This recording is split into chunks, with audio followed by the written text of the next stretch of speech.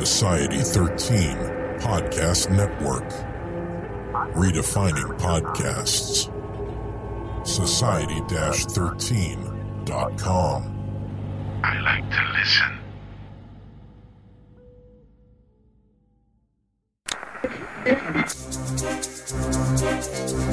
Welcome to Channel 9 of the STRY Radio Network, where stories live.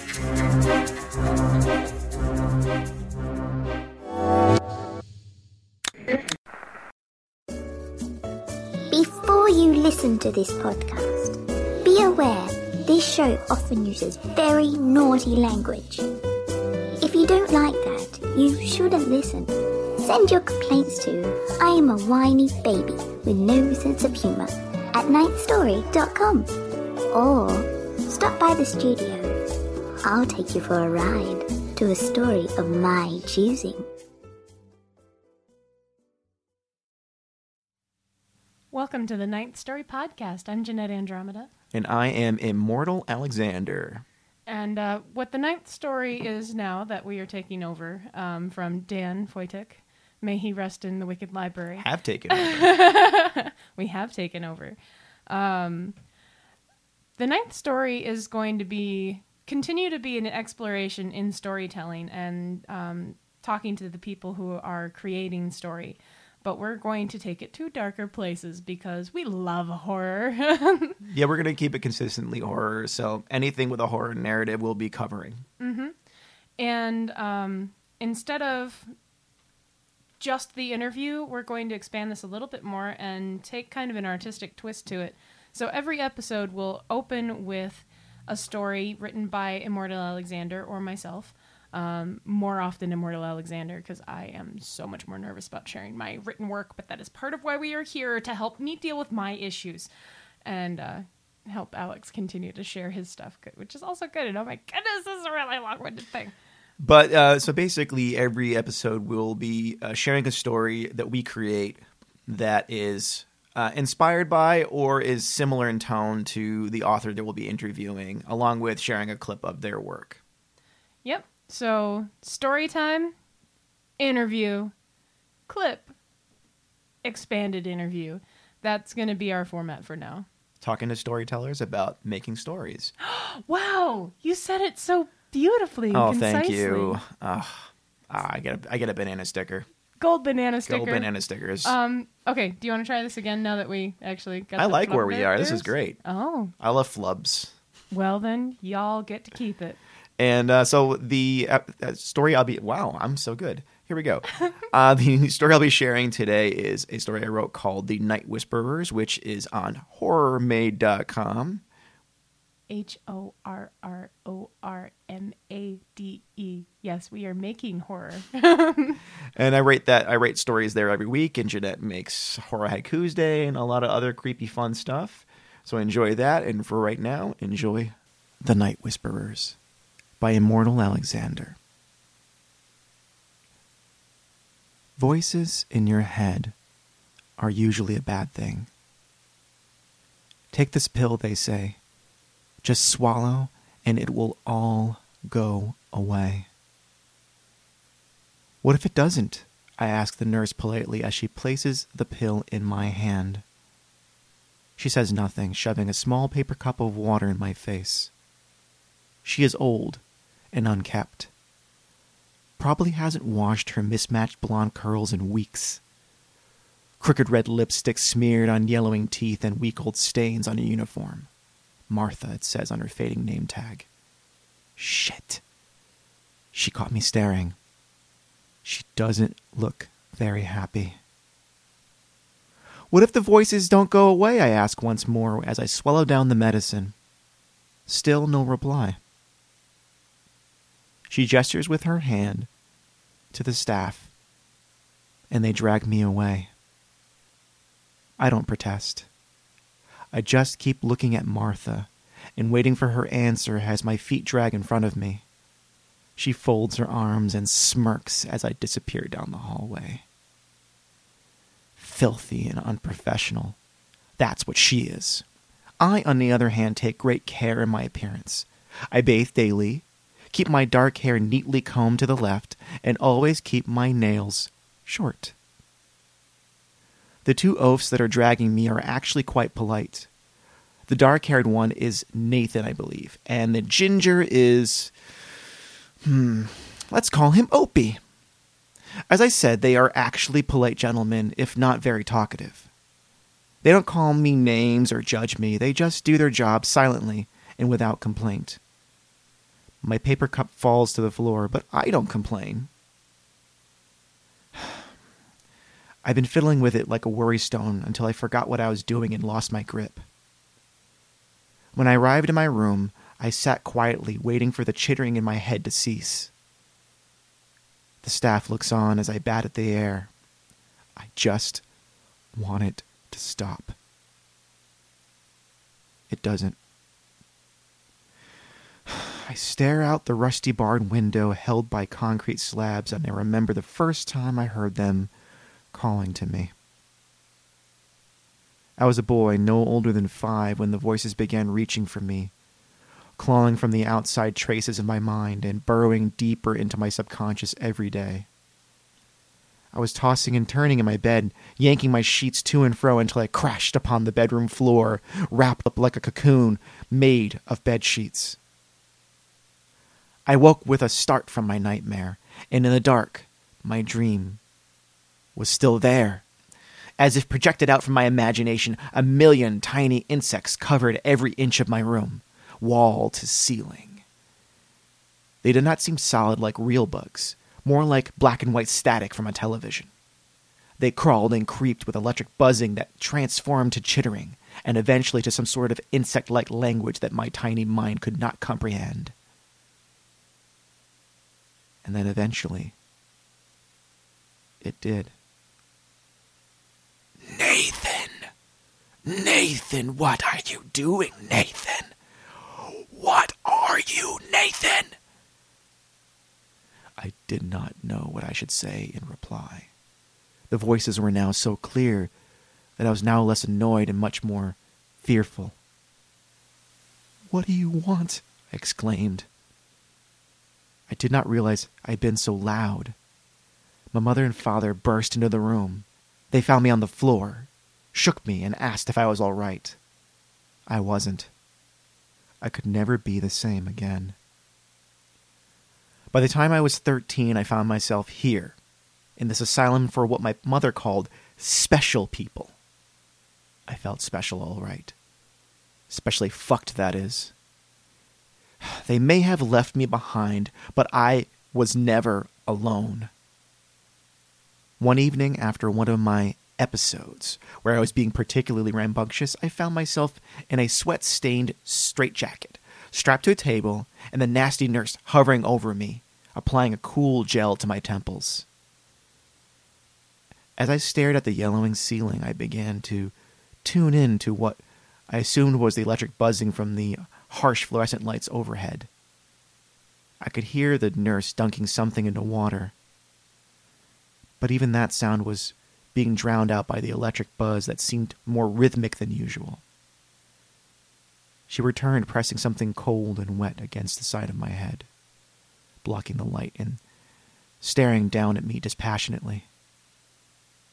She began tightening the wet contraption, and the pressure it applied to my skull grew tighter and more painful. The oaf Nathan held me down while Opie stretched my mouth wide, shoving a piece of wood between my lips and forcing my jaw to bite down. Then, he patted me on my head and said, "Don't let go," in an oddly commanding tone.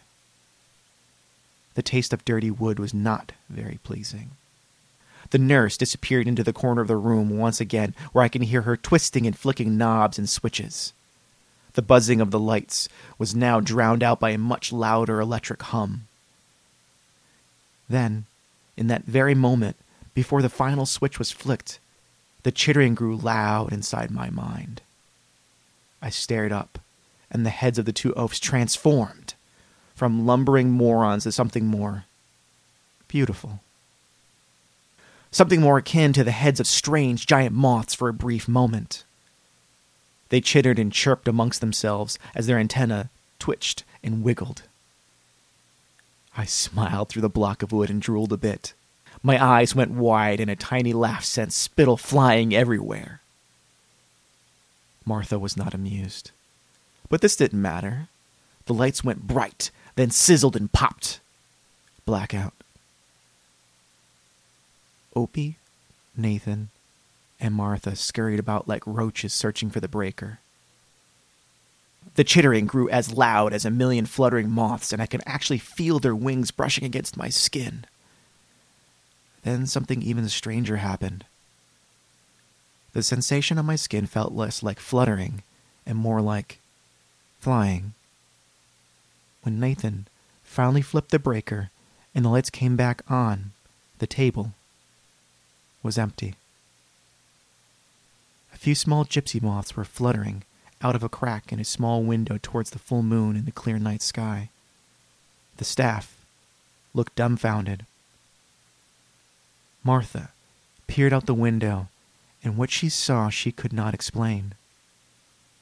A gathering of flying insects flying towards the moon, in the formation, in the shape of a man. A voice rang in her head low and whispering. Take your medicine, and the voices will go away. Thank you so much for listening to my short story, The Night Whisperers. And now, on to our interview with Lane Lloyd from the Sable Podcast. And awkward silence. Anyway. She's doing the intro. We goodness. literally just took over this podcast from Dan Foydick recently, and this is our second time recording. We just got all this. Wow. We have all this equipment. We got the board, the mics, everything. Rode Microphones gave us some microphones, And now we get to try and use them. Nice. Welcome everybody. This Thank you. is. I'll yes, nice and clean. There you go. Welcome everybody. This is The Night Story. I'm Jeanette. I'm Immortal Alexander. You're Jeanette Andromeda. Oh yeah, I should add my other name there. That might be important. Yeah. Yeah, this is the best intro. We're professionals. I feel like this works really well with the style of outro that you have, and by you I mean our guest today, which is Lane Lloyd. Everybody. Well, hi. Hey, Lane. We've been Am I coming in? Yeah. Am I coming in too loud or? No, you sound excellent, and we just Okay. been, we've been just creeping on you forever on social medias, and now we get to talk to you on in kind of in person. It feels like it's in person. Yeah, Well, you're technically in my home, so yes. there you exactly. go. Very creepy. You're welcome. So we're talking to Lane Lloyd from the podcast Sable, which is a continuing story, like a serialized. Would you call it, Lane? Yeah. It's I would say it's serialized. It's not Twilight Zone. No. It does tell one continuing story, although it's kind of sometimes it gets to be a bit of a mess, if I'm honest. The way I like to describe it as a single narrative horror fiction podcast that kind of explores a splintered reality. Mm-hmm. So, kind of all the same story. That's actually way better than anything I could come up with. So. Sometimes it's easier to have someone else define what you're doing. So I have to get a second person in for my elevator pitch, is what you're saying. Yeah, or just someone else to write it. No. Hey, all right. No, Hey, just the elevator if you're, pitch. If That's you're it. willing. Just the elevator pitch. Just maybe, the elevator pitch. I damn found it. that with Okay. like my stuff too. It's like Dan Foytek was really good at just kind of saying like, "Well, you do this," and like, "Oh, I have a definition." Wow. Not artistic jellyfish. No. That's more, what I would call myself. And people go, "What does that mean?" Like, I don't know. Stick around. Let's find out. So today we're interviewing Lane Lloyd of the Sable Podcast, and he's the creator of this podcast. And creator means writer, producer, narrator, all of the things. All of the things. Which, I joke that I the only thing I don't do is the music, because Which is not necessary, which I think is excellent. Like I hear we listen to a lot of other podcasts like the No Sleep and the Wicked Library, and I know Dan now is switching to sometimes doing it without music at all. And I, at first it's odd because you get used to it. And with your podcast, I didn't know how I was going to feel about it because I said I came in, listening to the first episode, and after having you and I being on the Wicked Library Chris Massacre episode, I know English, and I was like, let me take a look at what you got going on, and I was checking out the podcast from the very beginning because I started off at the Christmas special. I'm like, wait, no, I got to go back, and or one of the later episodes, something which I think it was the Christmas episode with cheeses. Yeah. Oh yeah, that's the Christmas episode. And I was like, okay, I don't know what this is, so I'm going to start at the very beginning, and then I'm like, okay, that makes sense, and then I was listening to it, and I was so enthralled in how, without any music at all, you had me, captivated. I didn't need any fluff. It was just your voice and the story and the weight of the story itself that really kept me going through. Oh well, thank you, because that was actually one of my biggest fears going in, and it's still why if someone asks me, I don't consider Sable an audio drama because that holds a certain connotation. Mm-hmm. Like, oh, there's going to be sound effects or there's going to be music through the whole thing. And I don't do that because I am fucking terrified of audio editing. Which is cool. I mean, I what I was really enthralled by, especially, is because we started off doing a horror web series together, an actual, like a television show. We did this YouTube thing. And we put a lot of production value into it, and it was super stressful. And you have so many different things you have to juggle when you're doing something like almost like in a television format that when it doesn't come together, it's just super just knocks you off your feet because you just put all this work and effort into it, and then things aren't coming together the way you want them to. Whereas when you're it's just your voice and it's just your writing, I thought that was just so intriguing, and I'm like, it's now inspiring me to want to take what I did already and turn it into an audio drama type of format on as a podcast, because I was like, this could work. This is excellent. I think you should. I think everybody should have a podcast. Absolutely. I mean, most people do, I guess. If you look at iTunes, everybody has a podcast. Yeah. Yeah, definitely. Hey, but it just makes finding ones that are interesting even easier now, because there used to be for the longest time, all I could find was The Nerdist and 99% or something like that. 99% Invisible. It was all the NPR stuff. That was all I could find. And then eventually I was like, oh, hey, greater internet beyond iTunes, what do you have for me? And then I found amazing things. See, because I actually have a little bit of the reverse, where I'm finding too many of oh, we're just two white dudes talking about geeky things. That somehow became this is what the majority of iTunes is now. But it actually took me a while to find it took me forever to find Night Vale. Night Vale was I had to wait until it was already 20 episodes in before I started hearing about it. Mm-hmm. Yeah, it definitely took a while for that to come to kind of spread out, but once it did, it was like a wildfire for that show. Oh yeah, it's everywhere now. People who never listened to podcasts before talk about that. It's just part of our culture now somehow. And for those who are unfamiliar with Welcome to Night Vale, it's kind of like Twilight Zone, but satirical. And it's just a really great absurdist. What else would you describe it as, Jeanette? Lovecraftian, Definitely absurdist. A Lovecraftian comedy talk show with multiple storylines going on. And we love it so much. We actually went and saw it live. Was it in Connecticut or New York? I can't remember. We were all the way up at the Egg in upstate Albany, New York. That's right. Oh, geez. I've been wanting to go to a live show forever. That just seemed like that would be so much fun. It's definitely worth it. Yeah, people there were a lot of fun to talk to, and it was a great crowd, and it was definitely a different experience live. So now that we're chatting about Night Vale, words are totally my first language. We did miss a question though, which is the start. Hey Lane, how are you doing today?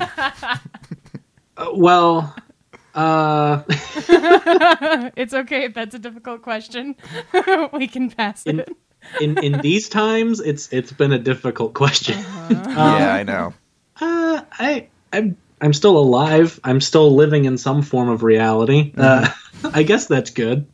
How are you guys? I feel very similar. Yeah, most definitely. There's a lot of bad things happening right now, and we hope those things start to balance out. I know that today the president was signing the Dakota Access Pipeline, an executive order on that, which may completely push through legal law to just get things going on that. Which we don't want to get too political, but it's definitely something that I've tapped into on our blog, the horrormate.com blog. I did a poem on that one week, and it was definitely something I was reacting to about all the violence going on down there.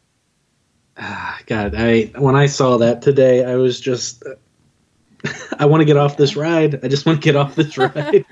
Canada, you're so difficult to get into. You know, like, I think that like through just us being good to one another and trying to create a positive space and do things locally, I think we could really make a better impact. I mean, definitely I want to continue to support those folks and with the, with Standing Rock and all that to help that keep going and hopefully we can get something positive out of that. But if we don't, we can continue to, go forward in our lives and create awesome things and make people smile. Yeah, I mean, at the end of the day, it's going to be up to us to make any sort of positivity out of all of this, which is what I'm trying to tell myself every day. Because Jesus. Yeah, Jesus. But Jesus. On a positive note, we're gonna play a little clip right now from the Sable podcast, and so you guys get an idea of what we're talking about today, and then we'll get right back into the discussion. A flash, and now Sable was standing in the armory, getting fitted for her new flight suit. She had dreamed about having one of these since she was a little girl, though she didn't realize until now just how hard it was to fit into this. The underlayers were made to be almost skin tight, but skin tight to the Paragons was 3 sizes too small. Then came the actual plates of armor that snapped onto the underlayer, keeping her trapped inside a tin can, essentially. Everything was so smooth and glistening in the light. She had asked for a nickname to be engraved onto the chest, gold letters spelling out Crow for everyone to see. "How does it feel?" Commander Hudson grumbled as he stood before her, barrel arms crossed over one another. "I feel like I'm a sausage, sir," she remarked, squirming in place. "Do they really have to make these things so tight?" All Hudson did was nod, leaving her to sigh. "Well, how does it look anyway?" Hudson moved about her, examining every inch of the suit before clapping his hands together. "I think you look like you're ready for your first solo patrol." Sable made a sound, but he continued before she could speak. "We're sending you to a relatively safe area. We just need you to look about, make sure the local den is secure, and then you can head back home. Easy as that. Just make sure you aren't caught by any of the locals, and you should be fine." Sable felt her heart skip inside her chest. Her first solo patrol? Everything was moving so fast she could barely hold on. "It would be an honor, Commander Hudson. Thank you for the opportunity." Now she saluted, her heart still thumping inside. "Thank me by succeeding, Crow. You have a lot of potential, and I think this will more than prove it to the Council that you're ready to play with the big kids.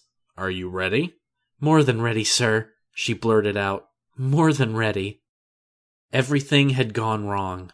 Halfway through the jump, her suit had malfunctioned, nothing working to prevent her from free-falling thousands of feet in the air. She couldn't even scream anymore as she planted into the ground, her body rocking around inside the armor. The shock absorbers were the only thing that kept her alive, and even then she was just barely passing.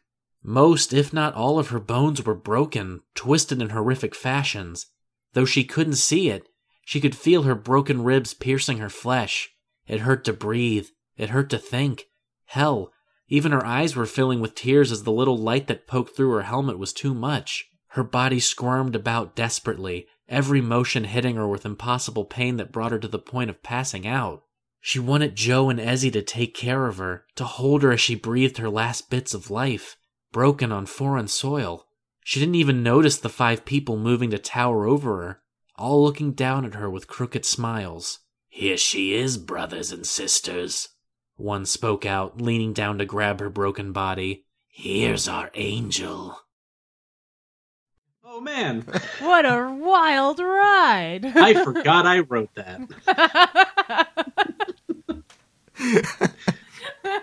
We sound very natural and not rehearsed at all. Actually, someone pointed out I do sometimes forget what I wrote because people have been asking me, "Oh, hey, what does Sable look like?" And I was like, and for whatever reason, I've just come up in my head that, oh, she's a redhead. You know, that she's a redhead. Someone pointed out, motherfucker, you named her Crow because she had black hair. And I sat there for a day and I was like, no, this person's lying to me. That's not true. I know what I wrote. I look over my manuscripts and I'm like, well, shit, she's right. Oops. But the thing is, with the multiverse thing and all that, I think that kind of covers it.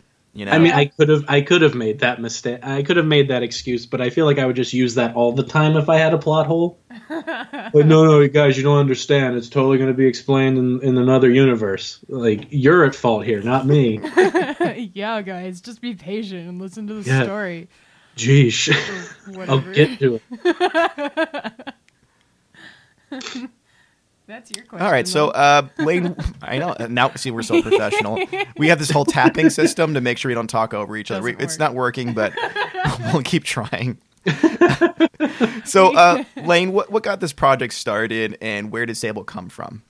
Oh boy, I think I started listening to Welcome to Night Vale the same time I started listening to audiobooks, and it was more of the audiobook aspect of it that I was like, man, I could do this. Like, this seems, it seemed fun. I would try it out. I didn't do anything with it for, 3 years. Because I didn't have a thing that I was like, this is what I want to work on. This is what I want to put effort into. As to where Sable came from, I don't know. Sable has just been, I call it my Franken story, because I just pulled a lot of things from other stories that I had written, and I put it in this. I'd like to think it's cohesive. I put it in a cohesive pot and started working on that. But I was wrong. There was a short story I was writing called Sable. Okay, that was just the entire premise in a 6-page story. So of course it didn't work.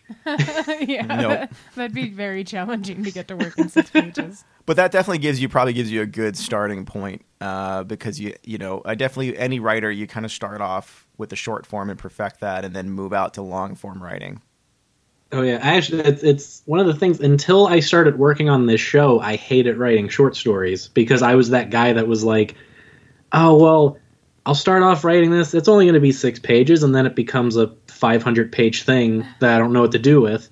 But now that I'm working on a show that's long form, I love writing short stories because it's like, finally, I can just get a story done in 5 pages and just be done with it. It's a nice relaxer in a way. Yeah, that was kind of the genesis for me as a writer, that I had a hard time writing long. I started off in film, so I started writing out longer form scripts, and I had the hardest time with that. And then when we did our web series, Haunting Light, the beginning of that was I just started writing. I wrote this. I had an idea of doing like a serialized story, and then all of a sudden I started coming out with these short ideas, these short stories. They were very random. They were never cohesive, but they were just all these very odd stories, very Twilight Zone-esque, that I just kept writing and writing, and they just started coming out, and I wrote like 10 of them in like 2 hours. And then I just kept writing, and I never stopped. So it was kind of the beginning of me. My writing is just, I got so much satisfaction from completing a short story and be able to do it from start to finish, and then I would read it for Jeanette, and I'd see her reaction to it, and I kind of knew I was on the right path because of that. Yeah, it's been a lot easier to show short stories to people than be like, okay, you gotta sit down for the next 20 hours and listen to what I've been doing. Most definitely. Only true friends will be like, all right, Lane, let's go for it. Here's the thing. I have a lot of friends apologize to me for like, oh man, I haven't listened to your show. I'm so sorry. And it's like, it's fine. I'm surprised anyone listens to it. We're not. I don't even I don't even listen to it after I'm done editing. I'm just, okay, I've heard this for like the past 3 hours. It's good. And it's perfect. I don't mind any little imperfections or audio imperfections or any, not audio, but more like just general little tiny flubs or whatever. It doesn't bother me at all. It doesn't take away from the story. It feels more authentic. It's like going to the Moth story thing, and just kind of listen to that one of those stories in person. Some people are really, really great in person, but when you're exhausted, which I know, I'm sure we're going to be doing tons of flubs on this show. When you're exhausted, things come out the way they do, and I think it kind of adds character to it anyway, so it's fine. Yeah.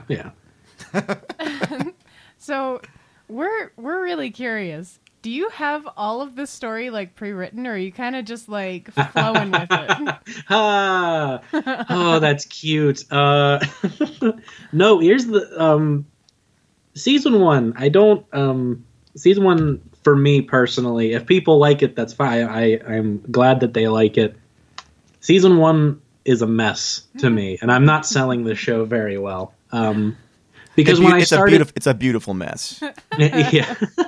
Because when I started the show, I had no idea what I wanted it to be. And in fact, I started the show out of like, if I don't do this, I'm never going to do it. Mm-hmm. So this has to be it. Like, I just have to put a thing out there and hope that I enjoyed doing it.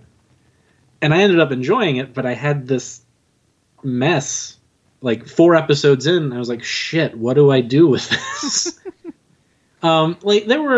There are parts that I have planned out. Like, I have the bigger points that I want to get to.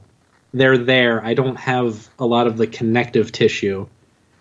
Season 3 is actually the most notes that I've written, and it's not even that much. I'm just like, oh, I want to do something like this, or I want to do something like that. And there have been times where I have completely written an episode, then the day before I'm recording, I'm like, I don't like this shit. I'm just going to rewrite it. And I try to make it work. That's awesome. How often do you rewrite an episode before you just kind of go, all right, it's time to record? It depends. There have been a few times where it's been a one and done thing, and I'm good to go. I'm trying to remember. There was one episode in particular that I rewrote 5 times. Because every time I would sit down to record it, I was like, nah, I don't like this. And then I would start going over and over and over again. So it depends. It depends on the subject.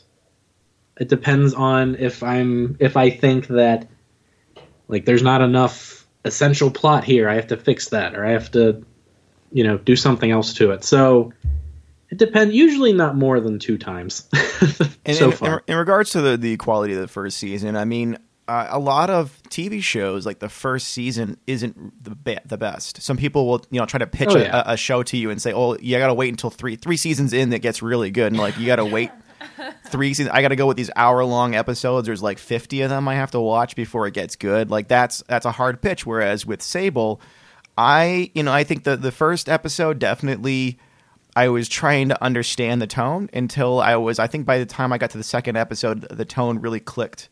Because I really had no idea what I was in for. And it wasn't like I didn't enjoy it. It was just more confusion about what the tone is. And then by the time we got to episode 2, the tone started becoming more clear. And as season 1 progressed, the tone became more and more apparent. And I was to the point where we were both obsessed. We just had to just binge listen to the whole series. We really did. It was like, I heard him listening to it. And I was like, ooh, that sounds interesting. But I don't know what's going on. He's like, you're not going to start from the beginning. I'm like, okay. And then a day or 4 later, I wake up from a Sable coma and go, wait, what did I just listen to? and it was awesome. See, with her, it's a little easier with podcast stuff for her to jump in because she does art. She does illustrations and stuff like that. And so it's easier for her to kind of have something in the background to kind of add some atmosphere. And so she's like, yeah, I'll jump in. And she jumped in. And I was like, and next thing you know, she just disappeared for a whole day. It was true. I'm like, I can't leave my computer. I need to listen to this story. That's awesome. Yeah, I think near the end of season 1, I finally figured out what I was doing in a sense. I'm definitely more proud of the end of season 1 than the beginning. But you are right about the first season not always being that great. I was actually someone that didn't think the first season of Breaking Bad was that great. Oh. And, I watched all 6 seasons, and I freaking love that show. It's just that first season, I was like, I don't know, it's too slow for me. Yeah, I watched the whole thing. I can't say that I love the choices of Mr. Walter White at all, throughout the whole thing. But definitely the show is enthralling. I watched the whole thing start to finish, and it's a really, it just really kicks you in the teeth constantly. But it's an excellent show. Which Dad hasn't watched it at all. Spoiler alert! I haven't watched any of it. It's not everybody's cup of tea. It gets really weird when aliens show up. I'll say that. Oh my God! I wasn't expecting if there that. were aliens, I'd actually be interested. The thing with me is, if there's monsters, aliens, or something that probably shouldn't actually exist, I'm like, ooh, tell me more. But if it's reality, I'm like, but this is real, and people actually die. And then I get stressed out. There's aliens. There's flying pizza saucers. Yeah. Oh my gosh! Now I need to nuts. watch Breaking Bad. There is definitely a flying pizza, though. This whole time, I thought it was about dudes in yellow. So at the beginning of this podcast, we played I performed a piece of my own, The Night Whisperers, and which we try to do with every episode is to pair the episode with something that feels tonally similar to what the author that we're talking to's work.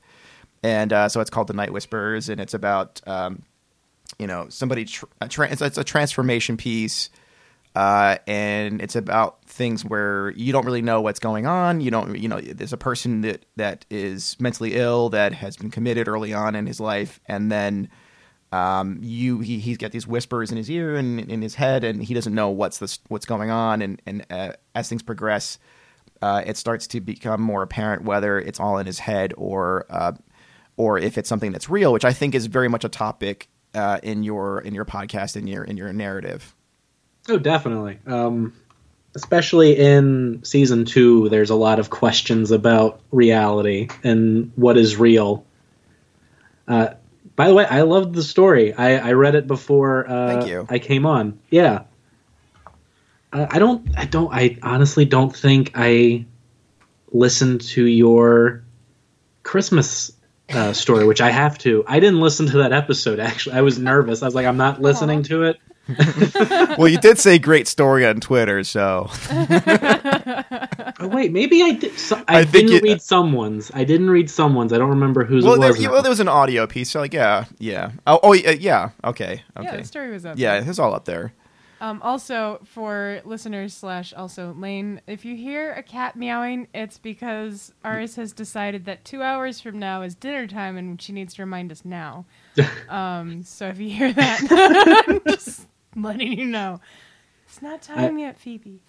I'm also worried that my, for whatever reason, and this puzzles me to no end, I decided to set up my studio right next to a radiator. So I'm always in constant fear that that's about to go off. That's okay. And so, we get. I was hearing some kind of gonk in the background, but yeah, we get that too. We get all sorts of little noises around here. It's not too bad. It's atmosphere. It's better than live in an attic in a Victorian house. You're welcome. Yeah. Actually, the place we live in, it was built in the 1800s. I think it was It was built around the same time the incorporation of this town we live in. So. Oh, yeah, that's kind of the same as where I'm living right now. This house has just been around, so it'll just creak in a way that I'm not used to. Yeah. We'll just say I'm adding atmosphere. I'm making this spooky. Well, maybe it's supernaturally influencing your storytelling. That's fine. Hey, that's fine if they're helping me. As long as they're helping me, they're not being a dick. So, can you tell us a little bit about yourself as a writer and your as you started to become more of a writer and that journey, and how has your writing style always been dark, surreal of nature, and or is that something that has kind of come about over time? I actually, this is so embarrassing. When I was a kid and we got, it was at that time where it's like you only had one computer in the house and that was everybody's. Yep. I would spend my days writing Mega Man and Sonic the Hedgehog fanfiction. Nice. Sweet. I would like to read that sometime.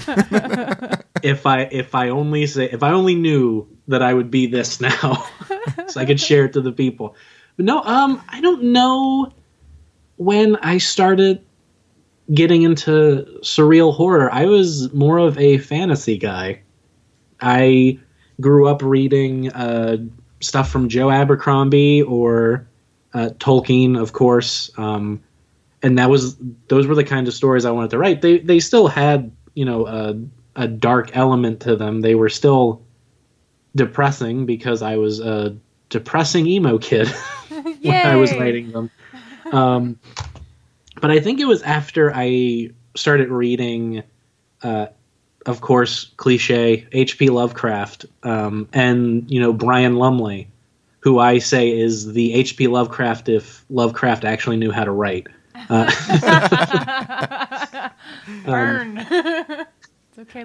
I love his imagination, but sometimes I stare at a page for 10 hours and what did you try to say here? I would absolutely love to hear a Lovecraftian Mega Man story where like tentacles come out of his Mega Buster. That'd be excellent. So, give me 10. I'll write it on the show. Let's do this. Awesome.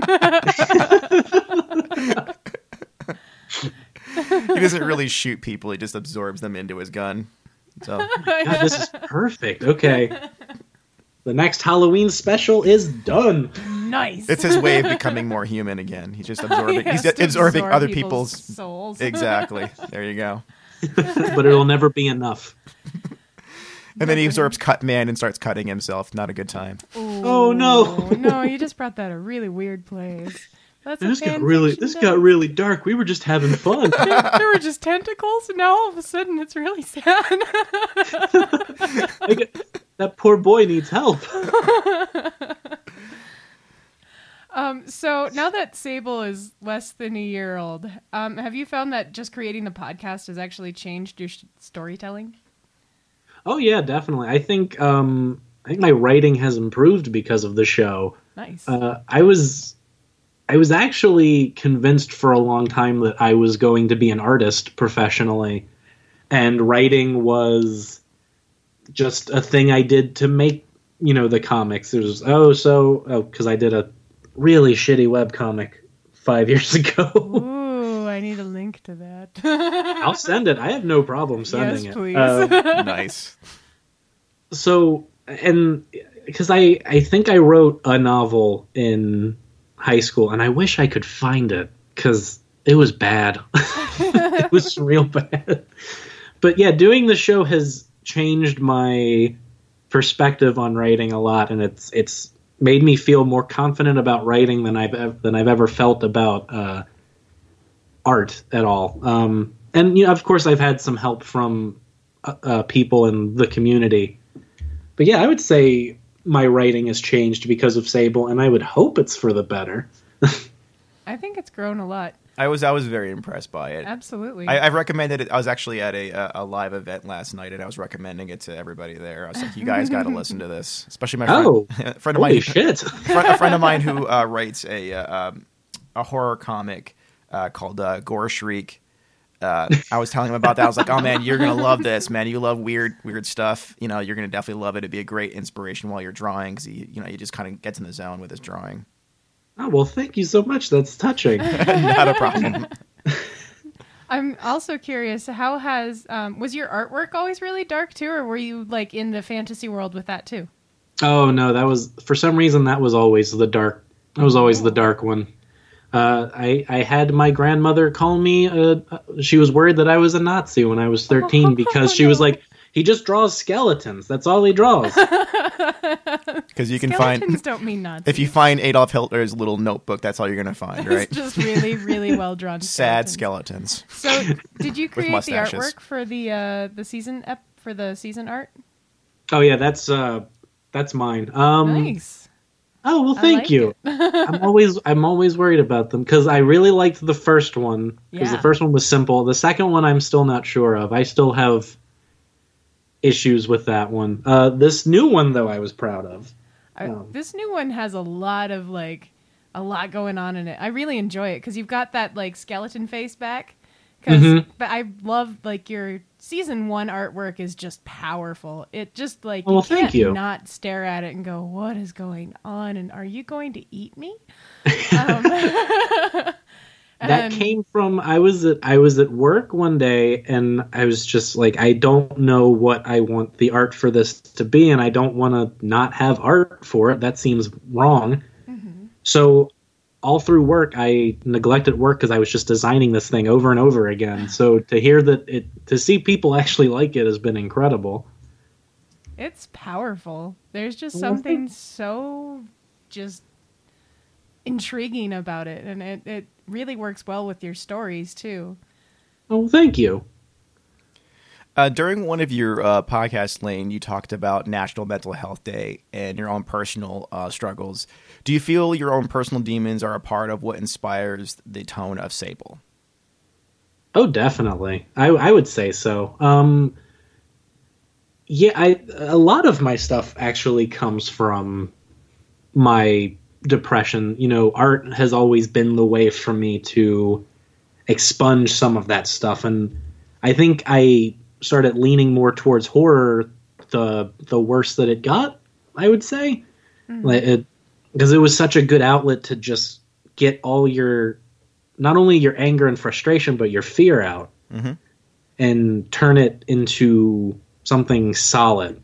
And Sable is, at the root of it all, it's my fear of whether or not there's a point of fighting the system, or if you're always shackled to like this reality, you know, like if everything is planned out or if there's a way to fight back against it.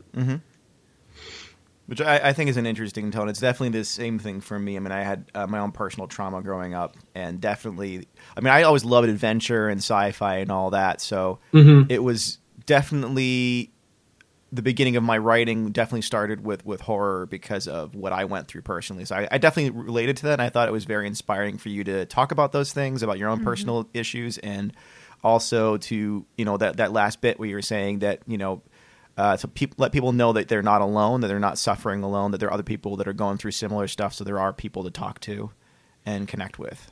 Yeah, I thought it was something that needed to be said, because even though I'm only, I almost forgot my age. I'm 24. Maybe I'm actually 70. I don't know. But I still grew up in that age of like, get over it. You know, just stop being sad. That was the thing. It was, stop being sad because everybody else was happy. And that makes everything so much worse when you don't think you have someone to talk to. Anybody that doesn't have any context has no idea where to even begin. And just the weird stigma of like going to see a therapist or a psychologist. It's like, no, don't try and get better. Just compress it. Yeah, just ignore it. If you bury it deep enough, you'll find Sable. I mean, you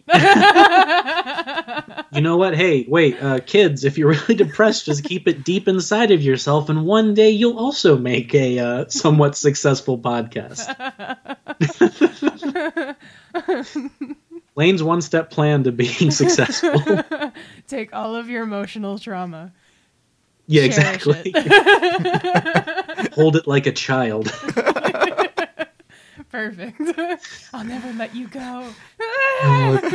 Oh, don't do that. I'm not a doctor. Don't listen to me. It's a very slippery baby, and it might bite. It will. It always bites. So, along with your deep-seated emotional trauma, or whatever you're drawing from, what a beautiful way to put it. Jeanette's very poetic. Or blunt. Take your option. It's like a squeaky hammer that is very heavy. Yeah. Hey, you know how you're always sad? But on the squeaky hammer of justice topic, where else do you draw your inspiration from? I always joke that my two biggest influences for Sable were Mike Mignola, the creator of Hellboy, and Hideo Kojima, the creator of Metal Gear Solid. Nice. Because I just love that Kojima was just like, no, this is my story. I don't care how fucking bizarre and weird it is. I'm just going to tell it. And I really appreciate writers that do that instead of the ones that are more reserved and like, no, I don't want to do this because it doesn't seem right. And it's fiction. Yeah. Do whatever you want. Yep. Speaking of Kojima, we actually just interviewed Cortland Gordon of The Oddest of the Odd that made the the Silent Hills video game that got canceled recently. Oh, yeah. Well, the guys that made the Silent Hills in real life YouTube video. I don't know if you've seen. They contacted us because they just made a second one, a part 2 that's like 40 minutes long, and it's doing the film festival circuit right now. So there you go. Oh my gosh, that's awesome. Yeah. It has kind of that same like just disorienting feeling that like Sable sometimes does, where you're not quite sure which way gravity is going, and then all of a sudden you're like, keep running, you're in danger. Yeah. Man, if only my characters knew that. Just keep running. I'll send you a link to the second one. So. Oh, please do. I'm interested in. I didn't know they made a second one until just now. There you go. And so, do you have a particular habit or routine you follow when you're getting ready to write? No, I don't think I do. It just sort of comes out. No, that was about to be a really dirty sentence. It just comes out of me. Everybody has their process. I take a lot of time before I write. I get a glass of Chardonnay, sit in a bubble bath, and I treat myself. No, there's a writer who I really like, Sam Sykes, who he was doing an interview and he explained his writing process as he didn't really do any rewrites, which I thought was insane. Like he made a rough draft and he just sent it to, the publishers and they published it. Wow. And he explained it as like he would write a paragraph or he would write a sentence or a couple, and then he would walk away until he knew the perfect way to continue the flow of the story. Mm-hmm. And I kind of took that on because I thought that was a really cool way of writing. So I don't think I've ever just sat down and have had a script completed in one session. I'll write for a little bit, and then when I start feeling like, okay, the magic or whatever you want to call it is leaving, I'll walk away, I'll take a walk or something, I'll play a video game, and then I'll come back and finish it. And that seems to help me a lot personally. I know that's not for everybody. People who write 1,000 notes before they even start writing are a treasure, and they baffle me to no end. Yeah, I mean, I think that any one of the writers I was looking into and I was getting some lessons and trying to figure out how to approach writing had said that if it's a great idea, that it will stick with you and it'll still be there. You can walk away from it, come back, and keep writing. But if it's not worth your time, then you'll probably forget it.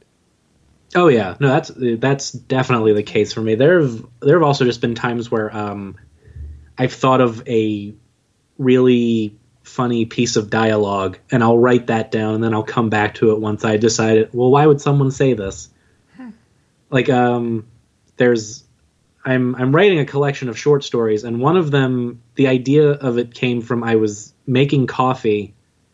And I was just like, I wonder if anybody calls coffee bean piss. Fair question. And so I pulled out my phone, I opened Evernote, and I just wrote, hey, waitress, give me some of that there bean piss. And somehow it formed an entire story. I mean, that's amazing. You could probably get confused with maybe like the goop when you open up a can of beans as bean piss. Oh, I didn't even think about that. That would have been hilarious. Okay. Oh, no. Oh, God. That's one of the weird beans you find in there, just misshapen. You're like, I'm not eating this. This looks like a baby. No, thank you. Bean afterbirth at Walmart. all of your essential fluids in one can. No, stop. Oh, my God. Sorry. We're completely off the rails. I'm sorry. No, this is where the podcast needed to go. Yeah, is. that's Very memorable. There is a motorcycle driving by. I Goodbye, don't. No one really hears motorcycle. these things. You know, like even when you tell me when I'm listening to Lane when I'm hearing, you tell me when you're telling the audience, Lane, when you're doing your podcast, like, oh, you heard that thing in the background. We really don't hear that thing in the background. It's so minute to us, whereas we can hear it in our space. Yeah. It's definitely not as prevalent as everybody thinks it is when there's some sort of a noise in the background. Well, And the funny thing is I know that going in because like I've listened to other podcasts where they do the same thing. Where it's like, oh man, there's someone working in construction out there. And I'm like, are you crazy? I don't hear anything. Yeah. But still, if I make the slightest noise while recording, I'm just like, I'm so sorry. I'm so sorry. I'm sorry that you heard that. yeah. Sorry that an inconvenient sound happened beyond my control. I think it's just our habit now. Like we've been trained to just at least acknowledge everything and then move on. So Well, because I remember and I'm so glad I can't find these files, but I used to do other podcasts when I was in high school that were we're just going to talk about nerdy things for a while. yeah. And when I remember, like, someone wanted to listen to them to give me pointers, and they were just like, you have to make sure and they wrote this in, like, every word had a period after it. Every fucking sound you don't want in there has to be edited out. And I think that's why I had a fear of audio editing. Yeah. It was like, oh God, I don't know what to do. Yeah, I can see where that would be really stressful. It's like, but I swallowed. And Yeah, now yeah. I have to cough. Oh my God. How do I do this? took Turn a- it off. I took a breath. How do I edit that out? Oh no. No one's supposed to breathe. We're all in a vacuum. It's fine. Although It's totally I do fine. it, I listen to myself in podcasts and I go, why do you breathe so heavy all the time? I used to listen to a podcast called it was Nerd Poker, and it was guys playing D&D, and I remember they were talking about how heavy their breathing was, and I didn't notice it until they mentioned it, and all of a sudden every other it's just Yeah. Darth Vader everywhere. exactly. Yep. And here's a dumb question for you, Lane, but I'm curious. There's no such thing. How do you write? As in with a pen and paper, or is it in Evernote, or like what's your preferred method? It's mostly Evernote. Evernote has been a godsend to me. Like, I know I don't pay for it because I think it's ridiculous what they charge you for. Mm-hmm. But in terms of just, I only need one on my computer and one on my phone, it works really well. Because I work in a place where you can't really use your phones, I've been starting to write with pen and paper, like notes. But my handwriting is atrocious to the point where I don't even understand what I wrote sometimes. Oh no. Hidden code. It's like, when did I learn ancient Swahili? I don't. I feel the same way about my handwriting. I type everything out. I'm just so embarrassed. Yeah, I wish there were more opportunities for me to write out like type out professional things. I'm like, you really don't want to see what my hand makes. You don't. Unless it's a drawing, then that's fine. There you go. Yeah, somehow drawing is fine. Writing, on the other hand, it's like I speak in tongues with pen. So, Lane, what has been the most rewarding part of creating Sable? It's been seeing a lot of people in minority groups saying how much they appreciate the show. I try to make it very inclusive. It's not perfect, and there are people who definitely do it better than I do. Mm-hmm. But I definitely didn't want to go into this being like, it's going to be all straight people, and, because I'm not, and I didn't want to write that. So that's been rewarding. There's someone who there are a couple people that write live reactions to the episodes that I find adorable. Nice. I like those. I think that's it. It's having giving people something that makes them feel included, and I guess giving people something that they're entertained by, because I've always wanted to be an entertainer of some sort at the end of the day. I like making people happy because that's one of the few things that makes me happy, if that makes any sense. That does Yeah, make it sense. does make sense. Yeah, and I do love your Twitter name is pansexual pizza is awesome. Everybody I mentioned that to just loves it. I have not changed that for 3 years because I know for a fact I will never. That's my tip. That's that's the highest I will go in terms of clever. Hey, if you're gonna do it once, you might as well make it your Twitter handle. So People should just eat breadsticks, like cheesy breadsticks while they listen to Sable. That's what should happen from now on. I think you should just eat cheesy breadsticks forever. I'm not a dietitian by any means, but more It's healthy fine. life choices brought to you by Lane Lloyd. breadsticks and chocolate milk. That's the only diet you need. Perfect. Life will be long and delicious. So, out of everything that you've done with Sable, what have you discovered to be the biggest challenge? This is kind of a problem that I brought on myself, but trying to find unique voices for a lot of the characters. I'd like to think I've done okay so far, but there are some times where I'm like, oh god, does this sound too much like this other character? I'm kind of worried about season 3 because it's more female oriented, and I'm worried that at some point all of my female voices are going to blend in. You actually, as a female listener, I think you do a really good job with the female voices. You don't get them Thank all goodness. like Mickey Mouse, Minnie Mouse kind of thing going on. It feels natural. It feels like you're just telling a story and slightly raising your voice because that's the female version. Yeah, and just changing or just adding an accent or something like that. That all works for me fine because that's what I think is the most magical thing about Sable when I'm hearing it is that I can totally discern one character from the next, no problem, from the writing, and that's something that awesome really makes it a lot easier for me to follow because I'm always surprised how much I don't need a lot of discernible voices. That there's a few, definitely when you have a creature or something, giving it a different tone, that's definitely cool.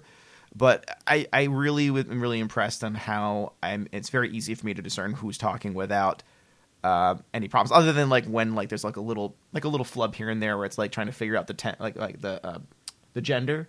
There's one one part where the gender would get a little messed up, but it's I get it, I figure it out, and I'm like, oh, okay, that's fine, and I just get past it.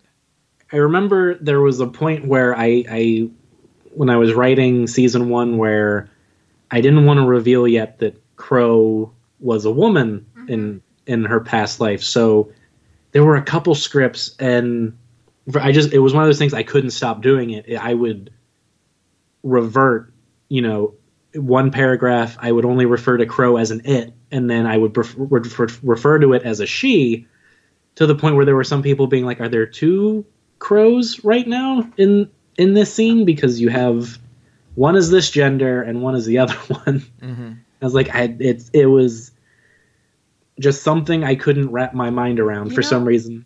I actually thought that was a choice because you are so inclusive with some of the relationships that are happening. They're so real. It doesn't even stick out to me. There's that one particular story where you have the cop and then, her wife and her daughter, and they all live together, and it's it just felt so natural that was just part of the story. To have Crow be this supernatural creature who is an it, is a she, is a we're not really sure yet, it kind of just, to me, added as if the creature itself was in flux. Yeah, I think I embraced that idea later on, but it did kind of come out, it started as a fumble. And then I think I started I revealed Crow as a woman so I could stop making that mistake so much. It's no, she's a she now. There you go. It's been revealed. Well, thank you so much, Lane, for being on our show. Yeah. Oh, thanks for having me. And it was fun. Awesome. And where can people find you, and where can they find your show, Sable? So you can find me on Twitter, and I do this in my outro all the time, and I always forget my handles. You can find me at SablePod on Twitter, so that's SablePod. You can also find the link to my personal Twitter account. I don't use that one very much, and if you don't like political rants, you might not want to go on there right now. You can find me on Tumblr at, I want to say it's Sable Podcast. I'll send you guys the links if I'm wrong. Links are great. We'll add them all to the show notes. Oh, thank goodness. And then on iTunes, you can find me at Sable. I think I'm the only show named Sable. I'm keeping my fingers crossed on that one. Or you can find me at sable.libsyn.com if you want a website with all the episode links on it. And iTunes and Stitcher. Yes, and for some reason, iHeartRadio. Whoa, nice job. Because they heart you, Lane. Aww.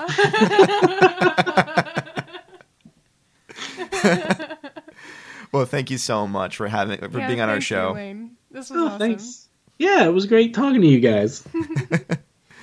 Thank you guys for listening to The Ninth Story. This has been Jeanette Andromeda, this voice in particular. You can't see it, but I'm pointing at my face. And if you want to talk to this face, you can talk to me on Twitter at horror_made. And I am Immortal Alexander. If you'd like to talk to me, you can find me at HTVImmortal on Twitter. Both of our shenanigans can be found on horrormade.com, so you can read and see more of our stuff. And we wanted to say thank you to our sponsors, Rode Microphones. Yes, you're listening to us on the Rode Microphones right now, and you can go right to their website, rode.com, for all of your audio needs. All of them. If you need to hear it, Rode can help you catch it. Have a good one, my friends. Oh, and question of the day. This is very important. Lean closer into your headphones. If you were to suddenly sprout wings, what would you do? I'd go up. Okay, bye. Insert wings flapping here.